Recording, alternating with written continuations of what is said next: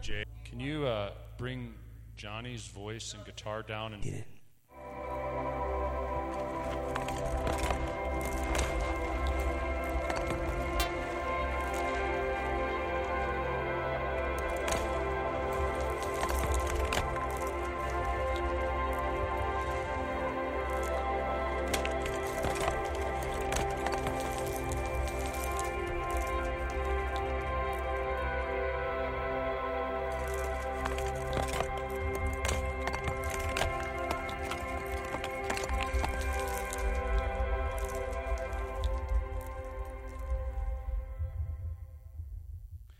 Good morning. It's good to see you all this morning, and we are getting close to the end of our series, Faith and Doubt. We've been going through the life of Abraham, and so we're going to be in Genesis chapter 23 this morning. And so if you have a Bible, open up there. If you don't have a Bible, I encourage you to download one of the free Bible apps on in your app store or whatever you have on your phone and follow along. It's been an awesome time going through Abraham. We got a little bit left, but we're coming close to the end this morning. And as we do that, I just want to pause for a minute and pray before we dig into God's word this morning. Dear God, thank you so much for your word. Thank you for Abraham. Thank you for Sarah. Thank you for Isaac. Thank you for the record that we have of your servant and how he was in relationship with you, both of the faith that he had and the doubts at times. But Lord, thank you that we can look and see how you related to him, how he related to you. And Lord, as we do that once again this morning, I pray that your Spirit would enable our minds to understand well what you would have for us this morning, and enable our hearts to embrace that message and to apply it to our lives. I pray these things in your Son's name, Jesus Christ. Amen. Talk about different stages in life, right? We're celebrating graduates this morning, and poor Johnny, he's in every stage at the same time. Like he's got the little one and the older kids, the married kids. He's got everything. Poor guy, he's just a confused guy. He doesn't know what stage he's in. So you can console him later. But and they're all girls. That's right. And so anyways. But for most of us, though, we're in a stage of life, right? Some of us are maybe young. Some of us are looking forward to marriage someday. Some of us are married but no kids. Some of us have young kids, older kids. You graduate or you celebrate them graduating from high school, and the next thing you know, they're getting married. Like, that's real life for me. And it's a crazy life we live, and we go through these different stages.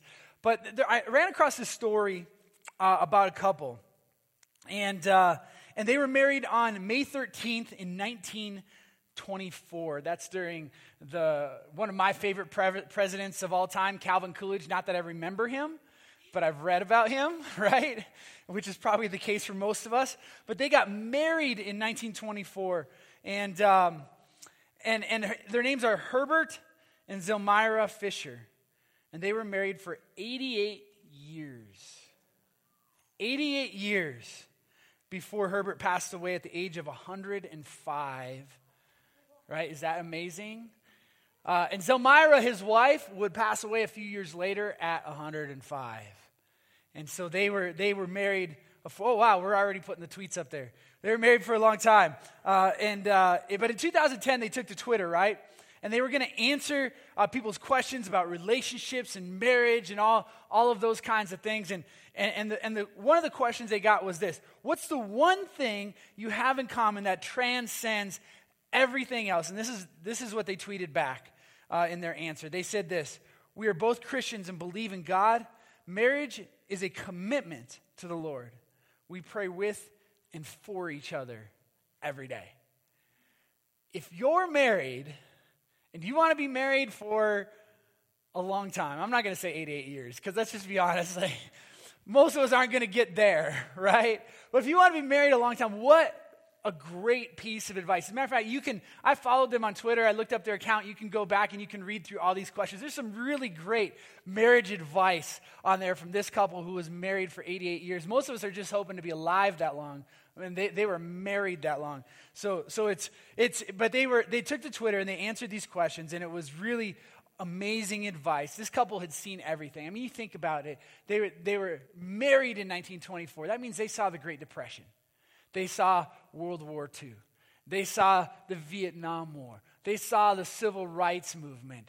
They saw the Twin Towers fall. They saw the wars in the Middle East that we engaged in. They have seen so much in their lives. And you can imagine over 88 years of marriage that it's not just what they saw out there, but it's what they saw in their own home. I mean, you cannot tell me that you can be married for 88 years and not experience significant loss at times, and pain, and hurt, and confusion, communication problems, failing one another, having to forgive one another, right? I mean, they have had to go through amazing things throughout those 88 years of marriage. But Abraham and Sarah were married a long time, too. As a matter of fact, it's likely that they were married longer than this couple. If Abraham and Sarah got married at the typical age for Sarah, she was maybe 15-ish, they might have been married 112 years. Can you imagine that? 112 years of marriage, being together, and all of the things that they saw. They saw amazing, amazing things. And you think about what they had been through. God called them out of the land of Ur, right, to this place where God was going to show them. They didn't even really recognize or know exactly where they were going, but God was going to show them. And Sarah followed Abram at the time, Sarai and Abram, as they went to the land that God would show them. And they were sojourners. They were wanderers. They didn't have a home per se, and God led them to this place, and then they fled. They experienced famine, and they went down to Egypt and traveled more than people would ever imagine traveling at that time in some ways. And they'd come back, and they saw their nephew get kidnapped, and then Abraham would go to war to rescue Lot, and all of these things along the way that they had experienced. And at times, they went through some really tough times, right? And they experienced unfaithfulness in their marriage, and an illegitimate child, and all of these things that they had gone through in these 112 years of marriage. And it must have been unbelievable. And how unbelievable would it be to sit down with them and to hear, to be able to have a Twitter feed and to say, how did you guys do it? How did you forgive one another? How did you stand by one another? And yet, marriage is such a significant thing. We make significant vows when we get married. We say things like, in sickness and in health, we're going to be with each other until death do us part. Whether we're rich or whether we're poor, and they had experienced both of those things. We make all these commitments and to stick by one another, this covenantal agreement that we enter into with one another. And Abraham and Sarah entered into that agreement. But their marriage was going to end. It was going to end in death, in the death of Sarah. And that's where we find ourselves this morning in Genesis chapter 23. And the first couple verses of Genesis 23 say this: Sarah lived to be 127 years old. She died at Kiriath Arba, that is Hebron, in the land of Canaan. And Abraham went to mourn for Sarah and to weep over her. I haven't lost a wife. My wife's right there, thank goodness, but some of you have. And you know the hurt and the sorrow that comes along with that. Many of us, most of us probably have lost loved ones, people that we were close to. I remember the last time that I was with my grandma. My grandma was a significant figure in my life, and we knew she was going to pass away, and so I flew down to Florida what is this, like a few years ago? Now is it 2, 3, 4? No. My wife says it was 6 years ago.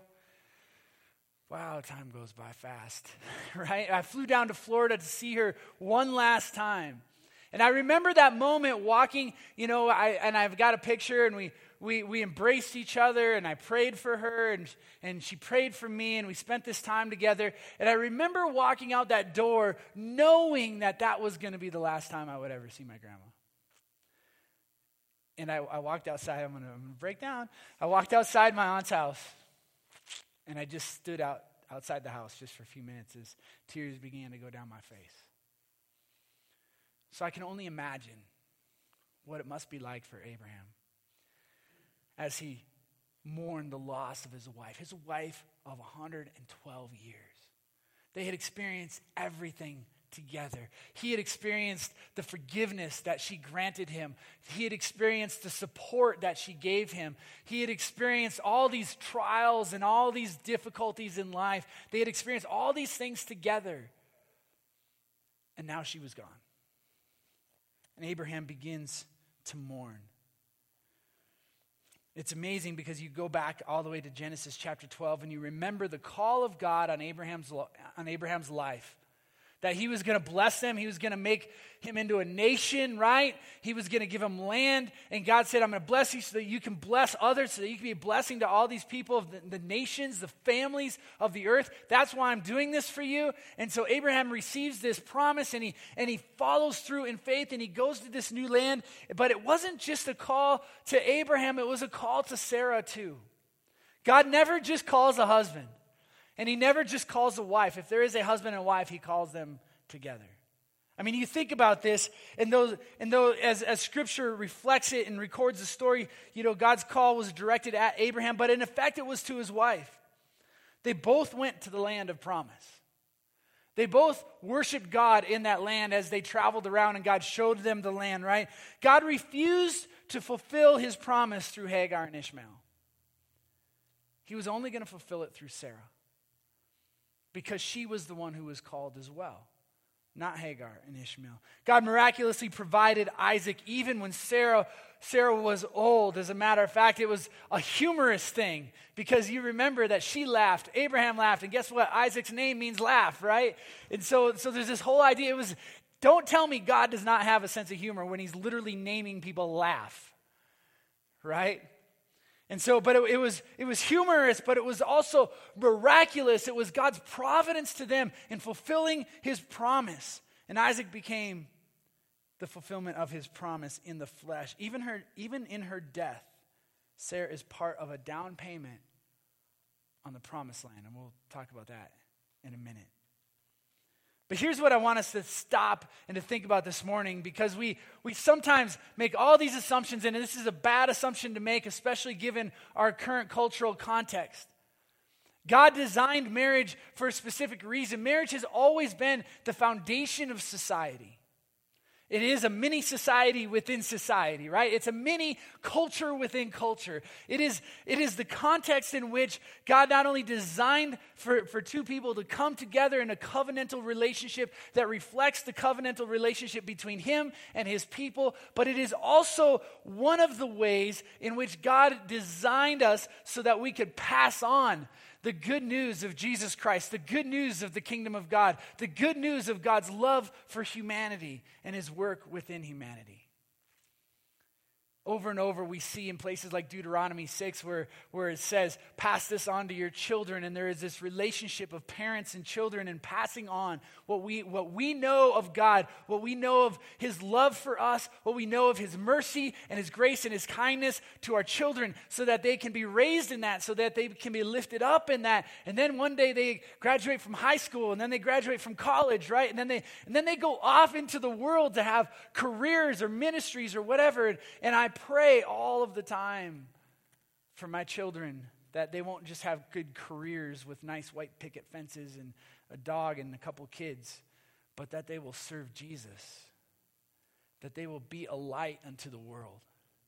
And the family is the structure, at least one of the structures, the church being the other, which God has designed to carry that light into the world.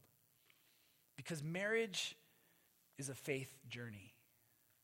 Marriage is a faith journey. It's not something you embark on by yourselves. It's not something you do as by yourself if you're married. Once you get married, right, you don't kind of have a faith journey without your spouse. And that's not how God designed it. Sometimes that happens, right? We marry somebody and they're not a believer. Or maybe we were both unbelievers and then one person becomes a believer. They put their faith and trust in Christ. And then there is something that isn't quite how God designed it, and that can be really difficult. And as a matter of fact, we see instruction in Scripture about those kinds of relationships in places like Peter.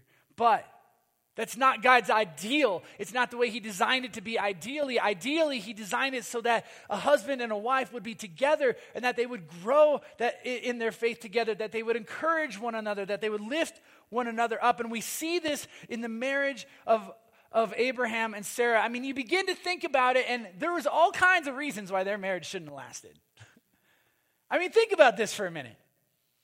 I mean, one of the first things that Abraham does is he takes her far away from home, away from everything she ever knew. I mean, talk about a recipe for things not going well. That was it, right? And not only that, but along the way, like, she made some pretty bad decisions too, right? It was her idea of, hey, why don't you sleep with my servant Hagar? So God can fulfill the promise that way. And of course, Abraham, and you can go back and listen to that message. We talked about that. Abraham went along with it, being the great leader that he was. I say that tongue-in-cheek, facetiously, just in case you're wondering. I mean, talk about a recipe for divorce. That was it. That was it, right? And then Abraham has this idea that I'm going to go and sacrifice the one son we had. I know God told him to do it, and you can go back and listen to last week's message, but I'm just saying that's not the kind of thing you go, hey, honey, I'm going to go sacrifice the kid. See you later. Be back in a few days, right? Like how does that conversation happen? And if he didn't tell her ahead of time, which maybe he didn't, that might not have been the worst idea in a sense, But then how do you come back from the mountain and go, by the way, honey, we went on this camping trip and we took an altar and I was going to sacrifice our son, but God provided us something else. I mean, how does that conversation go? But through the midst of all of it, they were on this faith journey together. And in the end, what we find is that they had grown together, that they had encouraged one another, that they had lifted each other up, that they had become the famous Abraham of faith that Hebrews 11 talks about. He had to become that. He wasn't born that. He had to become that. And Sarah was with him on that journey. And they were on that journey together. Marriage is a faith journey. More significantly than that, all of that is the faith journey that they would go on together, right? Everything that they would go on together. Even in Ephesians 5, the Apostle Paul talks about this, right? There's these different roles that it talks about in Ephesians 5, right? Where between men and women. And one of the things that I think weighs on me the most as a husband and as a father is this, that in Ephesians 5 and 6, there is this weight that is on my shoulders because it talks about presenting my wife before God as holy, and that weighs on me significantly. That's part of my role. And my children as well. That's our role as men, as husbands. And Paul talks about this, and that's what Jesus does with the church, right? There is a comparison between the husband and the wife. Even in the marriage ceremony itself, there's all kinds of symbolism related to Jesus and the church. And, when a bride comes down wearing a white dress and she's being presented what? Holy. She's being presented pure. And we see that symbolism. That's what Jesus does for the church, for his bride. He presents her holy before God. There is this idea that marriage and the covenant between God and his church, they're very similar in some respects, and that's what Paul is talking about in Ephesians 5. Marriage is a journey of mutual sacrifice. And you again go to Ephesians 5, verse 21, and it says, submit to one another. And then it goes on to talk about how that looks in a marriage. How does the husband submit to the wife, and how does the wife submit to the husband? They submit in different ways, but they both submit. They both sacrifice, if you will. See, Christianity was born in sacrifice. It has been sacrificed since the beginning. That was required.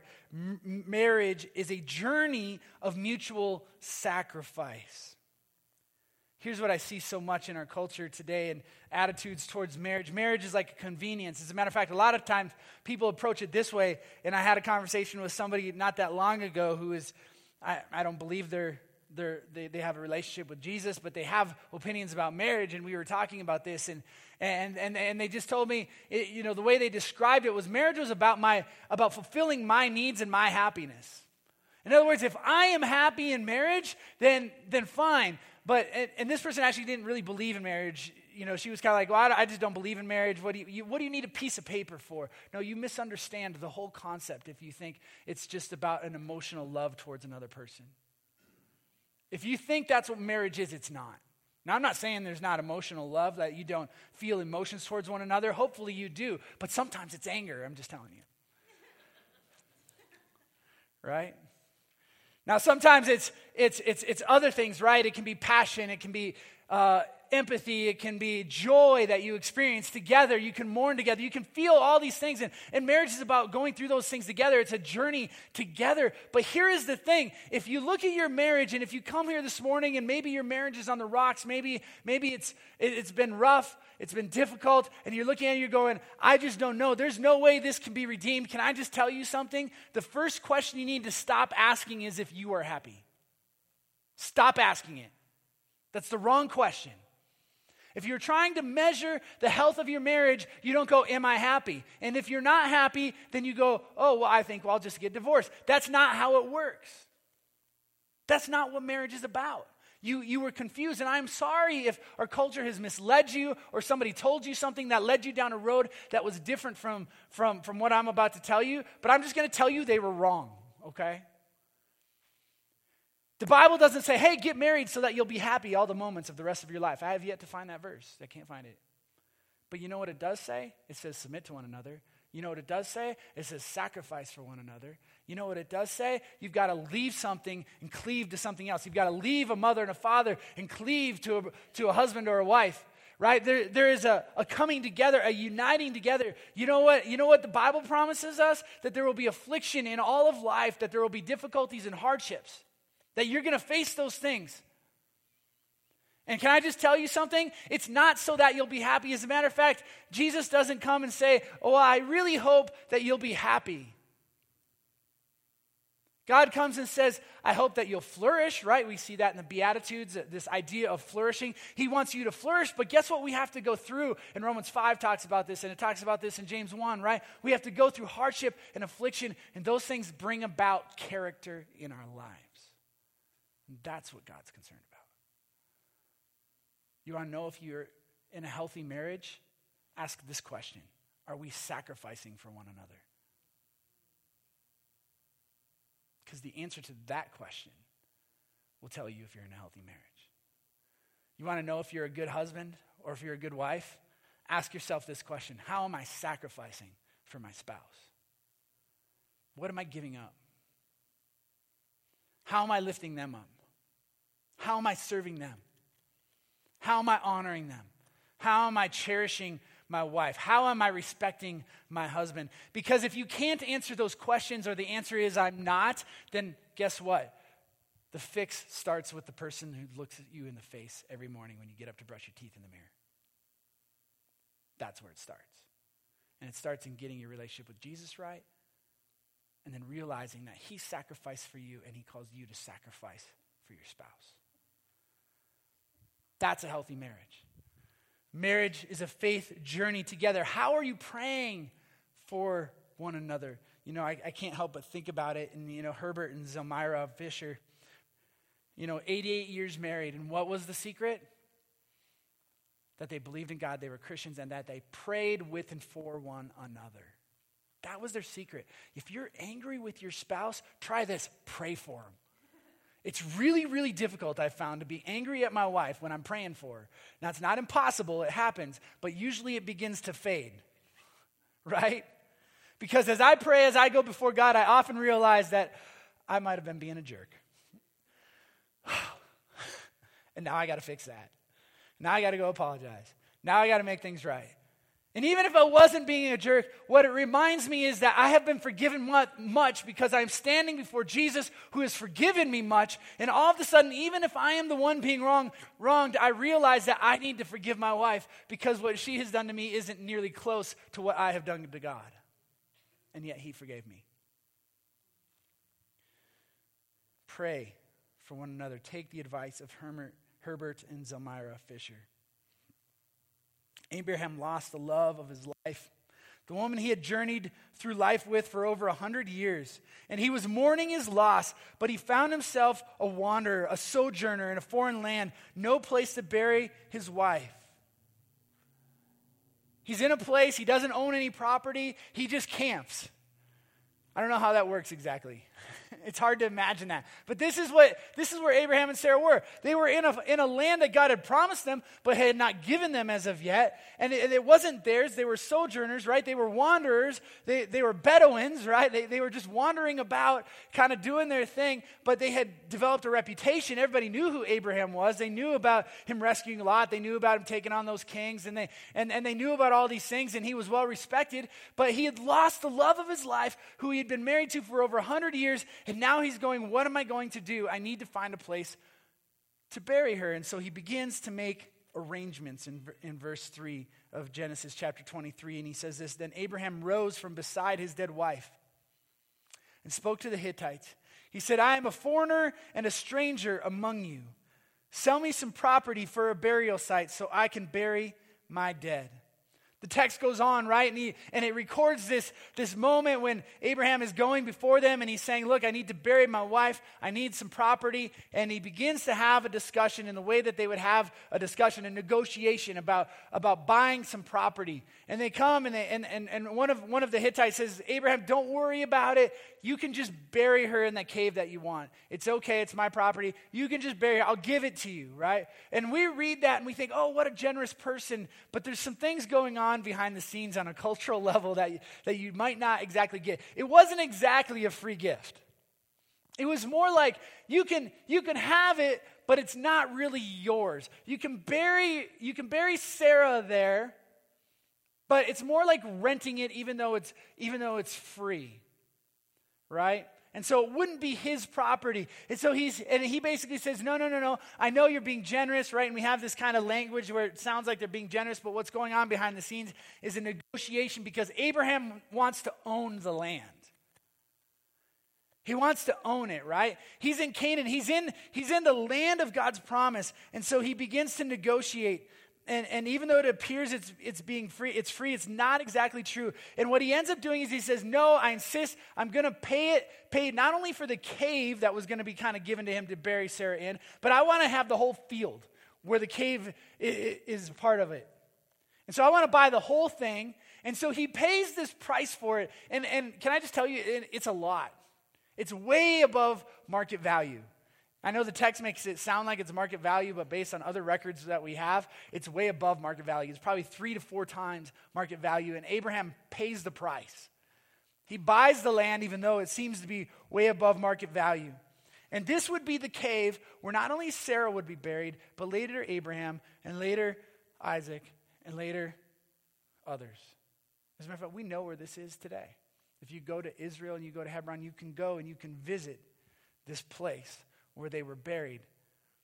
And you can see this place, but you begin to think about, why is Abraham insisting on paying for this when they said that you can just bury your wife there? Just go ahead. Why would you insist on paying this? But Abraham knew the promises of God.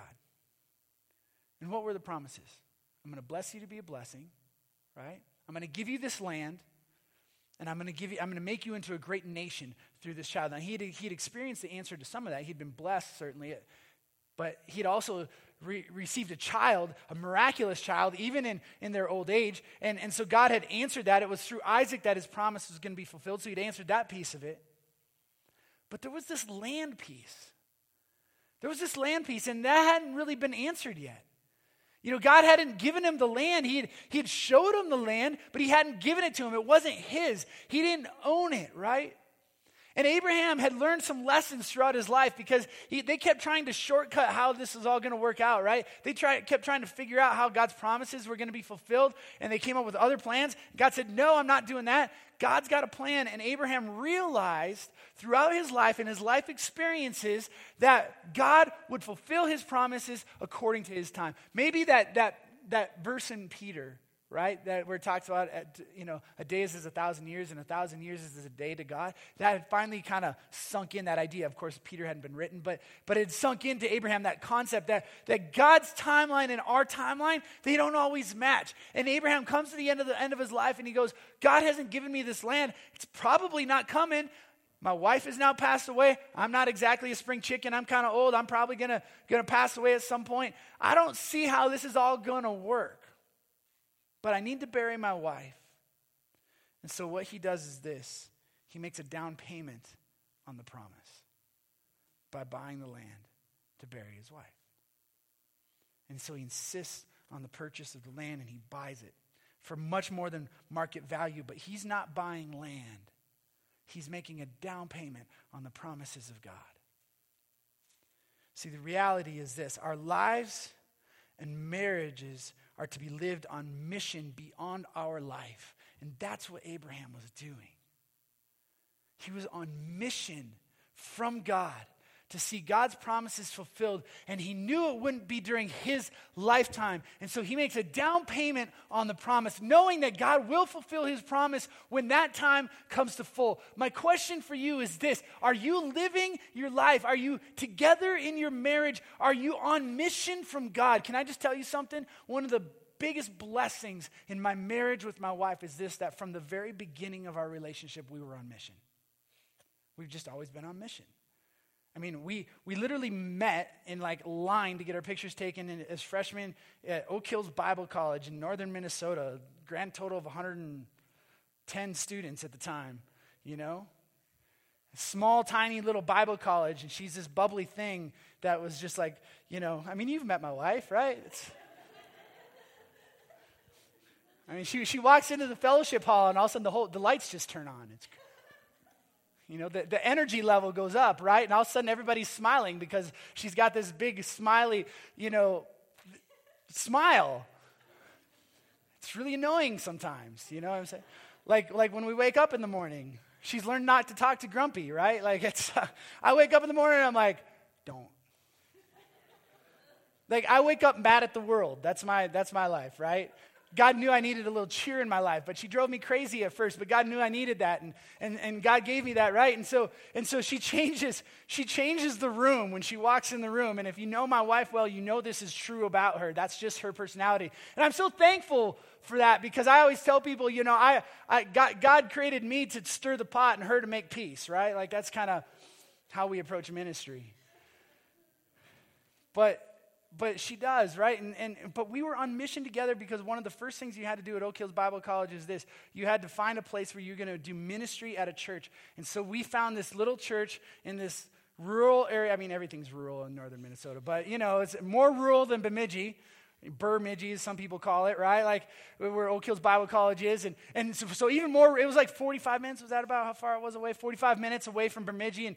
And we would drive there, and we ran the youth group. I was 17 years old. I graduated from high school a little bit young, started college a little bit young. And I was 17 years old, and there were 18-year-old kids in the youth group. It was kind of funny, right? And I'm your leader. That church was crazy. They even paid us enough to put gas in the car, I think, is about it. But that was our introduction to each other was that because I was I want to do youth ministry. They want somebody to run their youth ministry. I'll do it.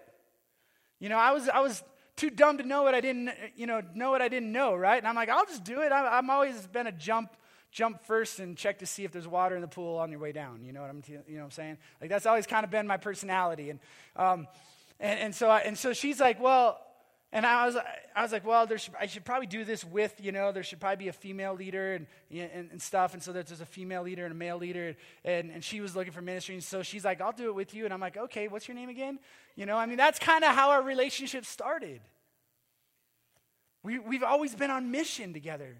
It's been one of the things that I think has been one of the pieces of the glue that's held us together. Can I just tell you something? If you're married in this room, or if you're going to get married, be on mission together. Be on mission together. It's not just about whether I'm happy or not. It's, are you serving Jesus together as husband and wife? What is your mission? I'm not saying you have to go into ministry like we did.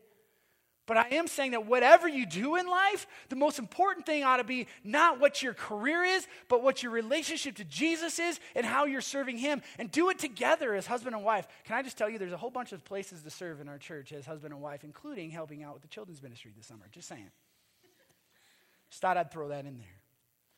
Our lives and marriages are to be lived on mission beyond our life. Beyond our life. Sarah, even though she was dead, was still part of God's work. She was the down payment. Her grave was the down payment on God's promises that he would fulfill someday when time came to its full.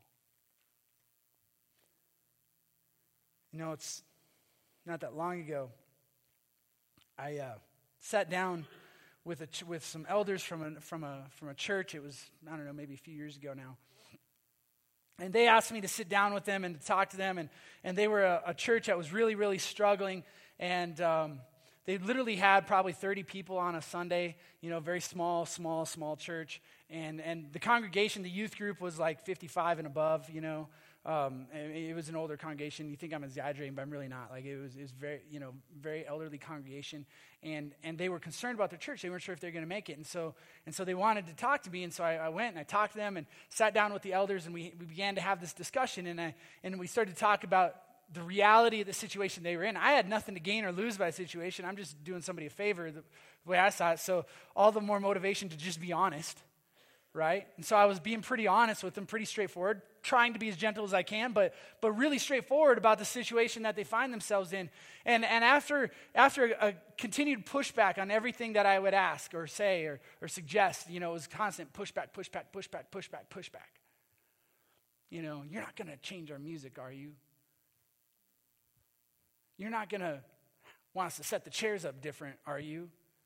You're not going to want to paint our walls, are you? I'm not going to do anything, but you know, I was just offering, you know, some thoughts on the matter.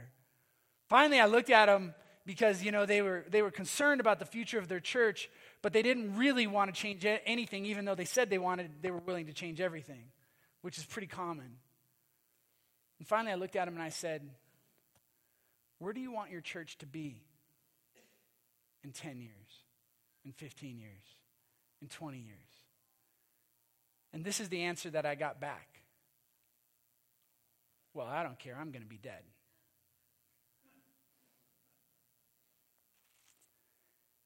How sad is that? Our life, our ministry isn't about this life. Our ministry is not about what people will remember us for in this life. It's about the next one. You see, the church isn't here for me, and it's not here for you. It's here for Jesus. It's part of the kingdom of God, and the ministry that we are part of goes far beyond our lifespan and our lifetime. Our marriages and our lives ought to be on mission for God that goes beyond this life, because it's not about this life. It's about eternal life. It is not about whether I'm happy with the music or whether I'm happy with this or whether I'm happy with that. Can I just be honest with you? It's about whether you love Jesus, whether you want to serve him and be part of spreading the gospel to a world that's in desperate need of it. Amen? Our lives and our marriages are to be lived on mission beyond this life. Verse 16 of Genesis chapter 23, it says, Abraham agreed to Ephron's terms. That was the name of the guy who he's buying the field from. And weighed out for him the price he had named in the hearing of the Hittites. In other words, they do it in front of people so that that's how they establish these contracts, right? 400 shekels of silver according to the weight, current among merchants. So Ephron's field, Machpelah, near Mamre, I went to seminary to learn how to say that, both the field and the cave in it and all the trees within the borders of the field was deeded to Abraham as his property in the presence of all the Hittites who had come to the gate of the city. Afterward, Abraham buried his wife Sarah in the cave in the field in Machpelah near Mamre, which is at Hebron, in the land of Canaan. So the field and the cave were deeded to Abraham by the Hittites as a burial site. In other words, he bought the promise of God by making a down payment on it in that moment. Will your life be a down payment on the promises of God? as you move forward? Will your marriage be a down payment on the promise of God? You know, we begin to think about what it is to follow Jesus and to follow God. And what we realize is this, that not only are we to live on mission, but a life on mission lives for the mission beyond this life. Right? A life on mission lives for the mission that's beyond this life. You know, we like to ask the question, well, what are people going to put on my tombstone, right? Can I just be honest? It doesn't matter. It doesn't matter. I mean, some people will go visit your tombstone, maybe. You know, maybe your kids will or something like that. But can I just be honest that the legacy you leave, if it can all fit on a tombstone, isn't much of a legacy. You shouldn't care what's on your tombstone. I mean, that's the wrong question as you approach the end of life. The question is not what pithy saying will they remember me by, or what verse will they put on there that they think exemplifies my attitude. The question is this: your legacy lives out in your children and your children's children. Your legacy lives out in how you've impacted the world around you. Your legacy is lived out because people have been impacted by the gospel because of how you lived life and how you handled your marriage and how you loved one another and how you forgave one another and how you encouraged one another and how you always kept your eyes on Jesus, the author and perfecter of your faith, and how you never ceased, no matter what the circumstances were, to follow him. That's the legacy that you should be seeking after. And it doesn't fit on a tombstone. It just doesn't. But you know where it does fit? In the lives of those that come after you. As they live out their relationship with Jesus. That's the legacy that we seek. When the day comes and you and I go through death's door, will our graves be a sign of the promise to come? Will our lives have been lived in anticipation of Jesus' return and the establishment of his kingdom for eternity future? I pray that like Sarah, our lives will be long on this earth, but I also pray that like Sarah, our deaths will be a sign of what is to come. That there will be that moment when people